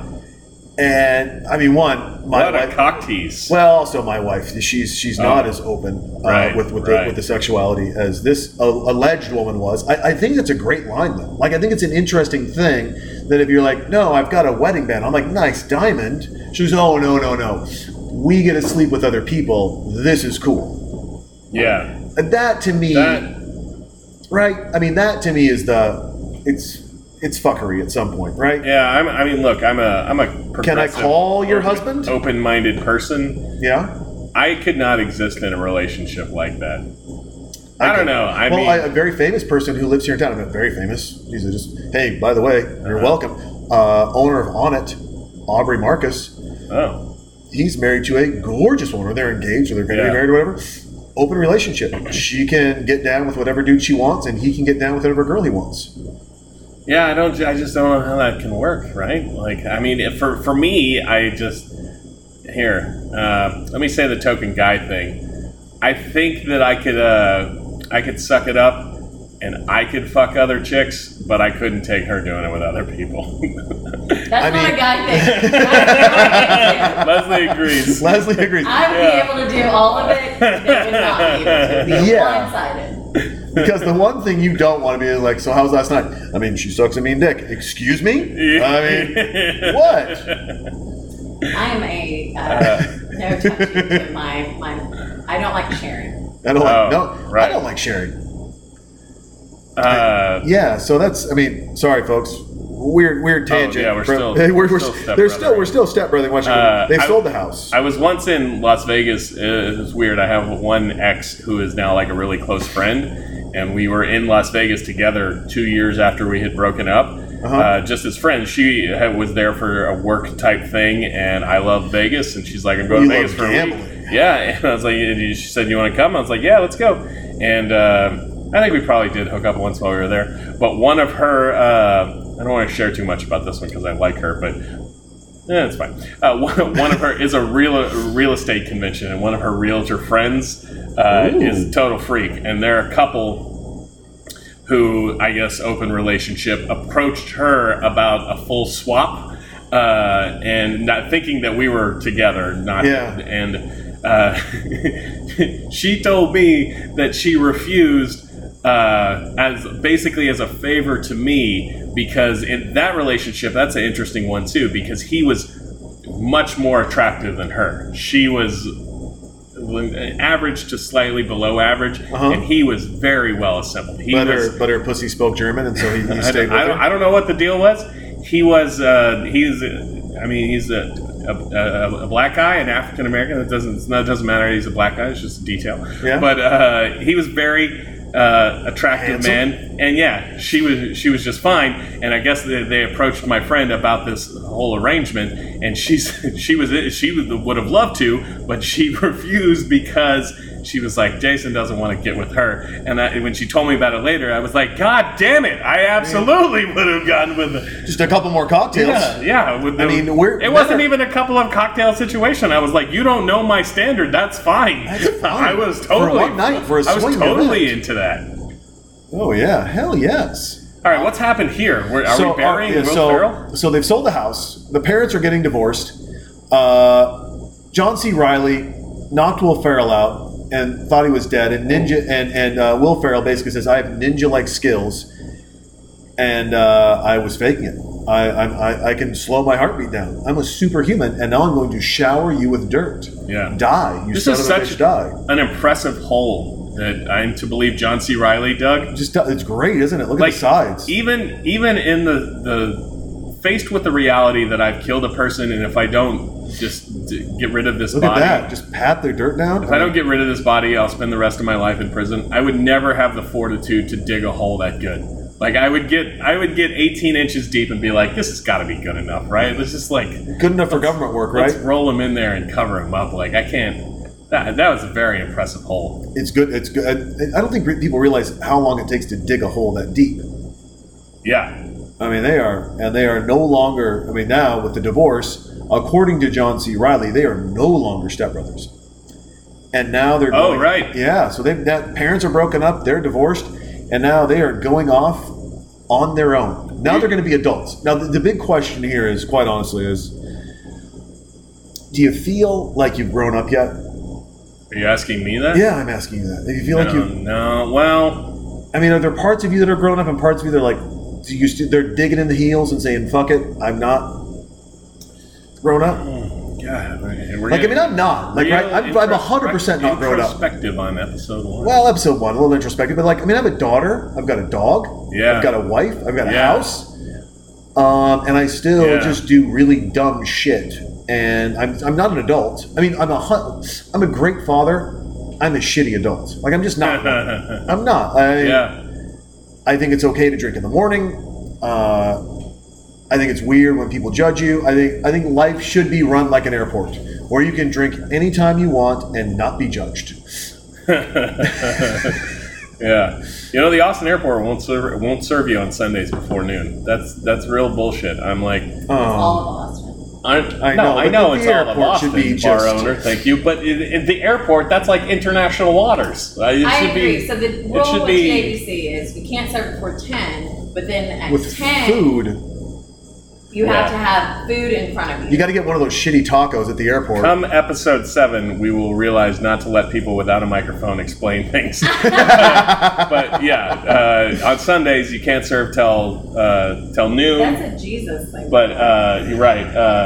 You can serve at 10 if people eat food. Is that what I? Yeah, you have to. So you can't serve before 10, and then after 10, 10 to 12, you have to have food on the table, rung in. The airport bar on a Sunday at like 11:57 a.m. is the ugliest collection of souls who are all just hungry dogs. None of the people are like, oh, you know what? I'm just really afraid of flying. I have to have a double vodka tonic before I take off. Everybody is like, I am hungover as fuck. I need something in me right now. Please help. And that bartender guy is just standing there, just like watching the clock. He's like, I don't care. I don't. It doesn't bother me at all. The longest. I'm not in pain. You're in pain. I hope you deserve this. What you did, you asked for this. I mean, by the way, when you fly out, do you get to the airport early just for that extra expensive drink? Because it is. I mean, not particularly, but yeah, I will. I've been known to stop at the bar and quickly drink a tall Bud Light and have a shot of Crown. I've been known to quickly spend $21 at the airport bar before getting on a flight. Oh no, Will, don't do it. Oh, don't, no. It's gonna with the bar mat into the. Oh, he's gonna give himself a bidet. That's a lot of Will Ferrell I don't need to see. Will Ferrell's wiping his ass with a bath mat, and he just left Costco with quite a bit of toilet paper now. He's very excited. I remember the first time I had I guess you'd say, an apartment by myself, and realized, that doesn't come with toilet paper. But it comes with a shower, and it's a bidet. It's French. Yeah. You know, I rationalize with, if you had a piece of poop on your arm, would you wipe it off with toilet paper, or would you wash it off? Okay. You wash it off. I follow mostly. So right then, you're just mushing the brown back where it came out of. It's a lot of poop on this episode. A lot of poop. Catalina Wine Mixer, he's pitching. He wants to go. He's cashing. You know what? He's cashing checks. He's snapping necks. This is where I came in on cable one day. Now, have you been to Catalina? I have not. Oh, see, I've been to Catalina. I've spent some time on Catalina. Catalina is an awful place. Hey, Catalina Tourism Board, suck a fat dick. You're a horrible location. It's awful. Jason, they just emailed about sponsoring next week's episode. And next week, I'll change my attitude.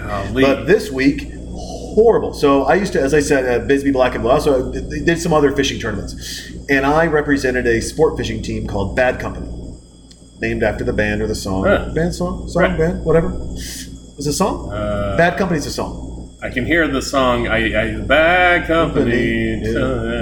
But I think it also is a band, right? I think so. I think it's only one of us was in the music industry. If only one of us played music and knew about music. My bad. Well. The day that you hear me introducing a Bad Company song, you're like, God damn, Jason Dick's washed up. he is fallen. Remember that guy was a badass? Now Jesus Christ. Introducing classic rock songs. So have you been to Portland, Oregon? Segue. No. So Portland, Oregon has this strip club. Oldest strip club west of the Mississippi. It's called Mary's Club. Okay. It's where strippers start. It's where strippers die. So if you're go to Portland, Oregon, per capita has more strippers than any other place in America. Really? Or more strip clubs. Oh. More strip clubs. Huh. Everybody goes to, it's a big deal. They have great lunch. Right. It's super fun. It's super, I worked with a handful of women at this place called MK, out of business now, so I don't care about the name. And they would be like, we're going to go to this place because they have the best all meat or all lamb gyro. So I'm like, oh, fantastic. It's a fucking strip club. So I'm with my two female bosses. Nice. And we're at a strip club, and Portland's all naked, full contact. So I've got just Boogaloo right in my face. No one cares, dancing, and I'm trying to eat a gyro. Stomach that for a moment. Yeah, tzatziki sauce everywhere. But thank you. You're kind. The crown is kicked in, and now I'm a little funnier. This is where. That's why you guys need to drink along, fuckers. But anyways, I don't know why we went there. But Catalina, Savages, awful place. So we did fishing tournaments there. Yeah. And all these fishermen would come there, and there's only a couple of bars there, and one is called the Marlin Club. And I would go, Marlin Club sounds nice. It's the worst bar in America. And that's the only place I'd go drink, because I could drink for free there, because I was one of the people who was a partner of the Catalina Classic, the Marlin fishing tournament. So all the fishermen followed me where I went to drink. Unfortunately, it's also just an island full of dudes, and there's no cars. They only have golf carts there, and you rent them for the week or for the day. You drive around in a and you can get a DUI in a fucking golf cart. I was gonna say the white trash version of the story. I've been to Port Aransas a lot of times, and that happens there. People just drive around the island with a golf cart, and they seem to think that it's not like a real vehicle. Because it's not. Well, but the rules don't apply. They're like, well, I would never drive my car after 20 beers and 5 shots, but this is just like a wheel. Honestly, you can't run someone over. The wheels aren't big enough. You can get caught on a fat girl's leg, and she's like, try to run me over. Like, I can't. It's dumb, and they don't have blinkers. They don't have brake lights. They don't have headlights. You want to talk about crazy? Drive drunk in Catalina up a crazy fucking hill, pitch blackout, and there's still wild animals and buffalo running around that whole goddamn island. It's terrifying. Blackout driving. Blackout driving in Catalina. However, the Hershey family still owns a part of it. The Wrigley family owns a big part of it. I hooked up with one of the girls from the Wrigley family while I was there, so I got to move out of my horrible accommodations and go into the Wrigley family mansion. Nice. That was fun. Wrigley Field, Wrigley family? Yeah. Man. They used to, the Wrigley Field, they used to fly the Cubbies out there, and that's where they did their spring training, was on Catalina Island. Leslie, doesn't it seem like Jason is like the most interesting man in the world? And You should be next to a CQ. And I'm like the 7th most famous radio DJ in Austin. You are the most famous DJ in Austin. Doesn't seem. It seems perfectly good. Yeah. But so Catalina. I mean, I guess I say it because I don't. I get the Catalina wine mixer. I'm excited about it. I think they're having a good time selling helicopters. I don't know why you would sell them on Catalina, and it's a horrible place. How much? I've been wondering about this after a recent experience. What the international rate for lap dances is still $20 in the strip club, right? I'm gonna go. Yeah. By the way, I don't do a lot of strip clubs. I thought it was always free. No, it's never. Leslie thinks it's free because she's a woman. Yeah. Leslie's an attractive woman, and she's like, "What? It's not free? Hey, how much does a beer cost?" Leslie's Isn't everything free when you're pretty? Isn't that? I'm sorry. Drinks are not, but lap dances are. Lap dances are free for Leslie. Generally speaking, drinks are free. I've been single and ready to mingle. I've been astonished for years that, because I remember when I first went to a gentleman's establishment, 15 years ago, and the lap dances were $20. And now in 2018, for the most part, the lap dance is still $20. I'm like, is the lap dance is resistant to inflation? Like, it does not, the price does not change with anything. However, my last visit, it was my friend AC's bachelor party. AC, 8th friend name drop of the podcast. Take that, buddy. Where, I was getting a dance, and right before she started, she said, just to let you know, my dances are $25. And again, first of all, you know why it's $20? Yeah. Because it's a $20 bill. Right. You take one thing. Yeah. Boom. So they would have to I don't know what the next jump would be. Would it be 40? Like someday they're just going to jump to 40? No, it's got to be 50. Because it's a $50 bill. You got to go single bills. Yeah. Until we come out, we need a $30 bill. Donald J. Trump, that's your opportunity to save your presidency, is come out with a $30 bill. Do you remember what happened at the Ginger Palooza party thing? Probably not. We went to the strip club. Oh, I didn't make it there. I definitely didn't. So we went to Palazzo, I think. We went to Palazzo. Okay. And by the way, 4-beer movie, kids, in case you're trying to keep up.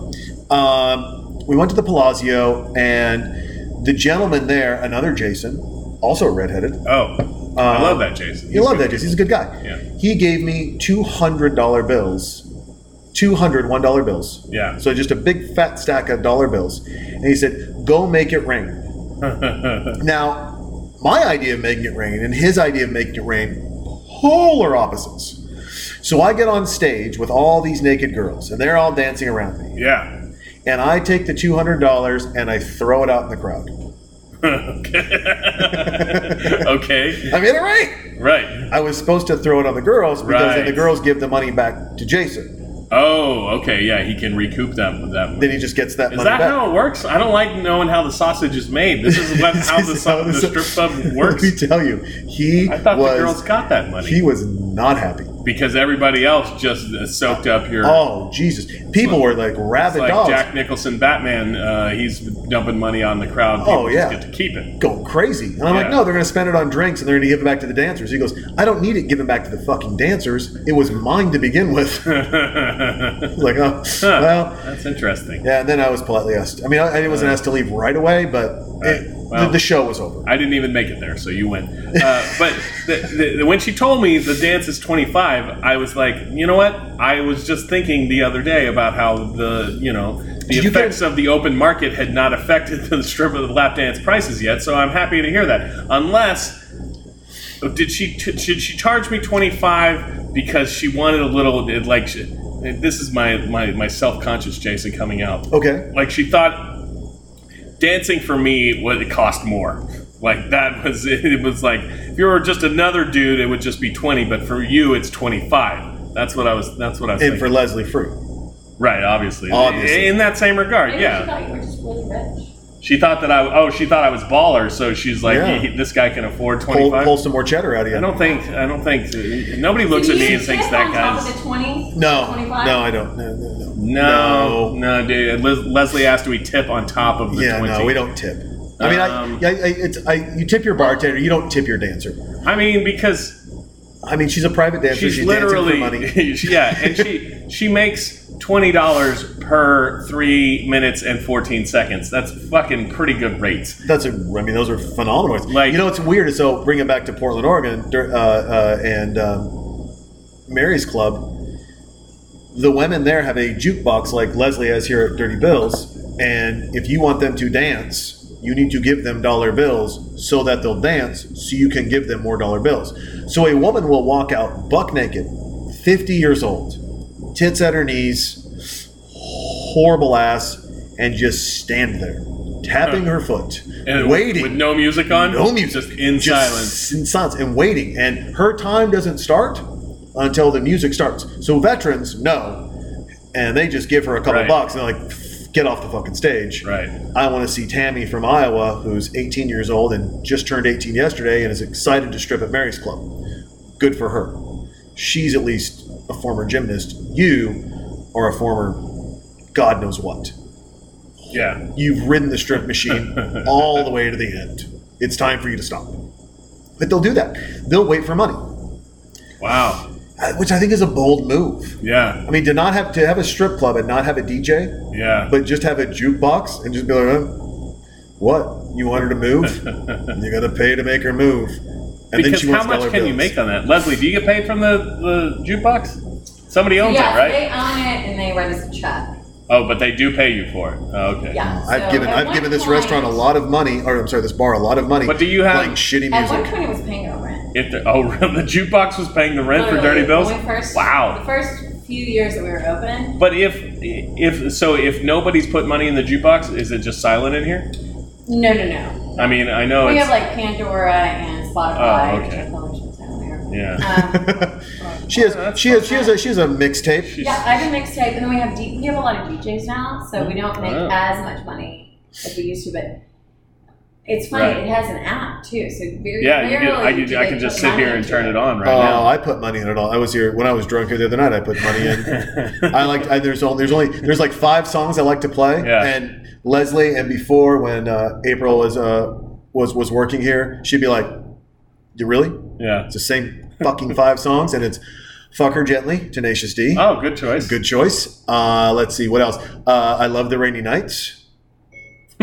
Is another one. It's kind of weird that there's not music on. I like what's the other one that I'm pulling up my phone here because I've got some of these on my phone. Fucking Problems with Drake. I just like the idea that Leslie refused you service that night, so you went to the jukebox and put a 5 in and said, "Fire Eagle, please." You will take my money. Someone's taking money from me. I don't care who it is. Somebody give me. Can I get a beer out of the jukebox? No, that's okay. No, okay. Well, Yeah. I'm gonna play this shitty music then, and I play 3 or 4 songs. What's the 4th song that I'll play? I forget now, but it's another Will Ferrell movie, and it's Love Me Sexy from Semi-Pro. from Semi-Pro. That's funny. We're nearing the end of the film here. We right? are. I just know that's got to be true because I'm going to have to piece it. But Every 2 hours. unpopular opinion: Will Yeah. Ferrell, a little overrated. A little? Anchorman, probably my favorite comedy of all time. Oh, by the way, do you know we're doing Anchorman with Brian Mays from KView in the morning? Really? He agreed. Let him hear this episode and then see if he's still going. Fuck no. We might do it next week. I'm into it. I'm totally into it. Is he not our Anchorman though? I mean, this is no disrespect to Brian, who's probably going to hear this and be like, "What the fuck are these guys doing?" But seriously, no disrespect. Brian Mays is kind of our Anchorman. He wears the Rolex. He's got the one button on the suit. Yeah, totally baller. Sometimes he just moves Yvonne right out of the way when she starts talking about her kids. He's just like, whoa, and boom. I just think Will Ferrell is he's like the Sammy Sosa of comedic movie stars, Like Sammy Sosa? he swings for the fence and he's going to hit a home run 1 out of every 9 at bats, and then the other 8 at bats he's going to strike out. Okay. There's a lot of kicking and screaming Will Ferrell's out there. So where do you put? That's the thing. Semi-pro is the one that I can go both ways on. Like, I think it's pretty good, but I think it's pretty bad. Yeah, I'll tell you what. It's not on our movie list because I couldn't watch it 4 times. I can't take notes on it. Like I can't. And by the way, you guys are thinking this fucking guy watched this movie and took notes, and then the problem. This is the beauty of the thing. For those of you, 2nd, 3rd, 4th, whatever episode we're on here, who cares? The idea, the concept is that you're watching a movie that you love, and then you're having conversation around it. Right. You're not sitting at home by yourself, and you're like, The Shape of Water's on. Everyone, shut the fuck up. We got to watch this. This is an amazing story. Great. It's an amazing fucking story. This is not what we do. Conversation happens, whether it's a football game. Like, sometimes you want to watch the Super Bowl alone. Maybe your favorite team's in it, like the Dallas Cowboys, if they ever get there. I saw that. That was a shot fired. It was. How dare you? How dare you?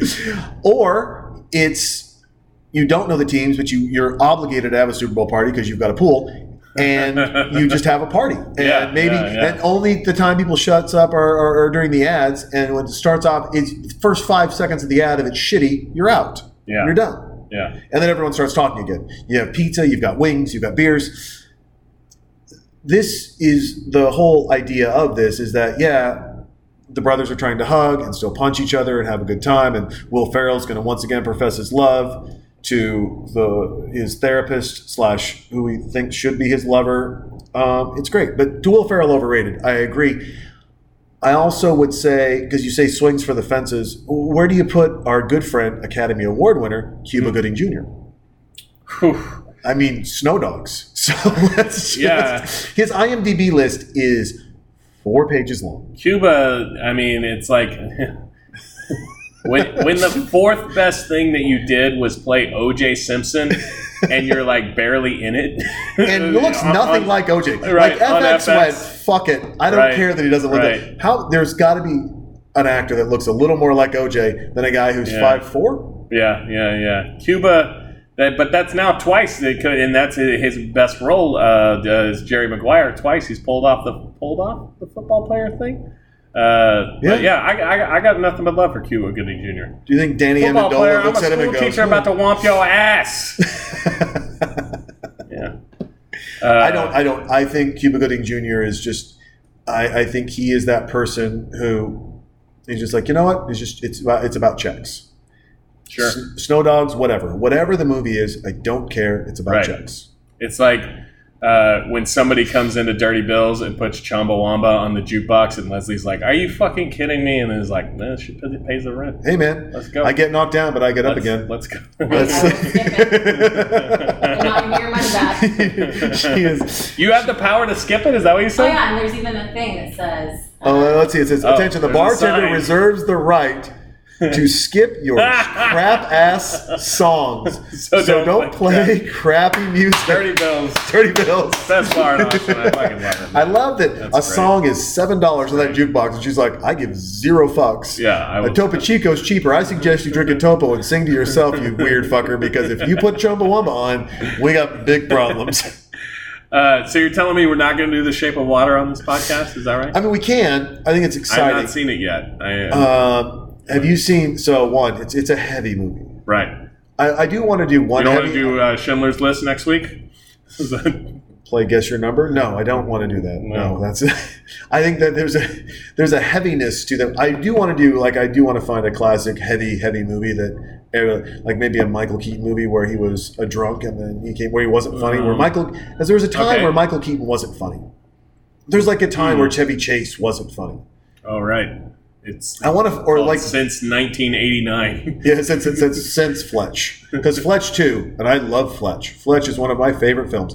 Fletch 2 was a horrible film. I definitely did not see Fletch 2. You didn't see Fletch 2? No, it might be in the Step Brothers category for me too, as where like I can see it in there in some regard. But I've watched Fletch 2 twice. I've watched it once sober, and I was pretty upset with it, and then I watched it on mushrooms, and I was pretty happy with it. But I mean, I think I'm pretty happy on anything on mushrooms. I've never So- done the mushrooms. You haven't? No, Oh. I'm sorry, what? I've never done mushrooms. Do I got to do that? We'll probably have to do a movie with them. So there's It's like a thing. sacrilege a little. It a little. Sacrilegious to be in Dirty Bills if you've never done mushrooms? No, Just in general. Even Yeah. when my mom told me she never tried drugs, it was like, you should at least try mushrooms. I mean, for surely mushrooms, because mushrooms are fun. So there was 3 years ago, South by Southwest. I was with a friend of mine. I won't mention his name. I don't want to put him on blast. But he had mushrooms, and he goes, "Hey, have you done mushrooms before?" And I'm like, "Yeah, sure." I mean, I had, but I hadn't. I mean, I'd done them, but not. I did a little bit. He's Right. like, 4 grams? And I was like, this sounds good to me. Yeah. That's a lot. Yeah. And then I went to a meeting at an event. And we went to this place, this co-working space out off towards the airport. Okay. 3 of the walls are plexiglass. 1 wall's velvet. Sounds like a perfect mushroom playscape. Oh, Jesus. So I'm leaning back, feeling the wall, having this conversation.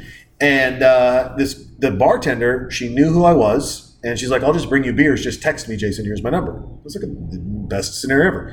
However, I couldn't see her open the door. So it looked like she was walking through the plexiglass to get to us. And I couldn't find a door. So I couldn't leave the room.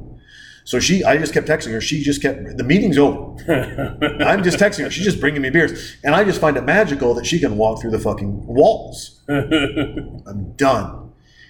And finally I said, "Hey, I have to pee. Can you take me out of here?" She goes, "Well, what do you mean?" I'm like, no, I can't figure out how to get out of here. You walk through the walls. Can you take me with you? She goes, "Sure." And she takes me. And then my friend's like, "Wait, I'm trapped in here." She's like, "Are you fucking kidding me?" So then she goes in and gets my friend, takes us out. We meet a couple other friends. We go back to his place. He's very excited. He thinks he's going to get laid. There's a very nice girl there. And we all do another 4 grams of mushrooms. And now I'm on Jupiter. I'm having a great time. And I think everything's hilarious and funny. And of course, she starts throwing up because she's eaten. Oh my God. And I start laughing. You're laughing at her throwing up? Oh, yes. Because I'm like, you can't make out with her with that breath. But look, you're already holding her hair. It's kind of like doggy style. This is hilarious. And I'm having a great time. He ordered me an Uber and kicked me out of his house. Wow. Mushrooms. But see, that's the thing is like, and that's why I've never really had a mushroom opportunity necessarily, but I've heard so many like bad mushroom stories. Oh, I only have good ones. I fell in a hole. Fell in a hole. Leslie was caught in a well. You saw it on the Today Show. That was the girl. Little baby Leslie. Little baby Leslie in the well. You didn't even have mushrooms. It was me. It was me. But yeah, like, isn't there the potential of a bad trip? Like, isn't there the possibility that it's going to be a disaster? I don't know. I don't like to entertain negative thoughts like that. I like to entertain positive thoughts where I have fun. This is why I'm a happy drunk. Right. Because I entertain thoughts of positivity and fun. And it can always go down a dark alley for sure. 1 too many tequilas or whatever it may be. I love tequila. It's a good antibiotics. Real quick. They flew a helicopter to a school and they beat some kids up. That's the end of the movie, by the way. They beat kids up as 40-year-old men or 41-year-old men. I'm assuming it's probably been a year. 41-year-old men. I don't think that's okay. Is there a time? Is there ever a time when it's like okay to beat a kid up? Is it like you've turned 18 now I can beat you up, or is it like you just can't hit kids? You find their pornographic playing cards and then you kick them in the ass all the way out to the street. Yeah, I don't know. I don't think there's what is the age where it's appropriate where you're allowed to kick their ass? I don't know that there's an age. I think it's whatever age that there's at least promise, at least potential that they could kick your ass. You know what I mean? Like there's certainly somewhere, if I walked onto a middle school campus today and just started talking shit to a 13-year-old, I'd run into one who would fuck me up. Yeah, 100%. And like there's always one kid who's just like, yeah. He's got a mustache. Yeah. So like once they're of an age where at least there's the potential that they could kick my ass, then I think that's a fair fight. It's a fair like fight. This, yeah. John C. Reilly and Will Ferrell beating up whatever elementary school kids, not cool. Not cool. But middle school kids, okay, that's fine. I was we'll close on this, and this is just self-serving and egotistical. But I was playing basketball. Play 3 days out of the week. Sunday games, the best games for competition, and there's these young men that come in and play with us, and they're good. Oh. And so I walk over to this kid and I shake his hand. I go, "Hey, 43, take it easy on me." He goes, "I can't, man. We got to win." I said, "Okay." And then I scored 9 points on him, 3-pointers. Raining. Because Nice. one, it's too far to run. Like I figured out it's too far to run all the way down the court. It's easier just to stop. Get to the arc. Just get to the arc and just shoot. That's how Steph Curry developed his game. He's like, I'm tired of running all the way down on offense. I'm just going to learn to shoot from 40 feet. I'm just, and then we get done, we win the game, and we get done, and his buddy's like, "What the fuck, man? This guy, this old-ass white guy, just beat us because you wouldn't fucking guard him. Are you fucking kidding me? He's like 30. And I said, first of all, I come over, I put my arm around both of them, totally uncomfortable because they don't want me touching them or around them at all. And I go, who said I was 30? He goes, "You're 30. And I go, "Thank you. Oh, yeah. I'm 43. And he's like, "Let me see your ID." So I jog down, I show him my ID, and he goes, "Motherfucker's 43. A 43-year-old white man just kicked your fucking ass." And I was like, "Well, first of all, once again, I want to thank you. If you could say it louder, I don't care that there's kids here. If you could just say it louder, I would be happier." And that's the end of our take here. Jason, what do you think? This was so much fun, man. I think we might have something here. We might have something here. We're gonna have to get Leslie like just a mic. Maybe, yeah. She said nobody wants to hear my She's voice. not in. She's like, "No one wants to hear your voice, but we're gonna post your picture, and then everyone's gonna want to hear your voice." What Most people say you have a radio Face for radio. Face for radio. You've got a face for masturbatorial clickbait, is what I like to call that. Yeah, nobody wants to listen to me talk. Oh, okay. We'll figure it out. Yeah. No. Cheers, sir. Cheers, good my job friend. on This was episode 1, and this was a lot of fun. If you ever hear another one, then that means that this was not a disaster, right? Well, so we're gonna do some more. We got people booked. We've got Tim Kennedy booked. We have Brian Mays booked. We've got some people booked. I keep hearing these things. I'll believe it when I see it. Well, I know. We also Ashley Kelsch wants to do one with us. We're gonna do 50 Shades of Grey with a lingerie store owner. She's gonna bring her adult toys in and show us how to use them. Butt play. She's into butt play. Well, it's gonna fit right in with my comedy. Butt plugs. All right, I'm going to pee. All right, he's going to pee, and I'm clicking us off. Thanks, everyone, and go drink Austin Brewery Dry. See ya.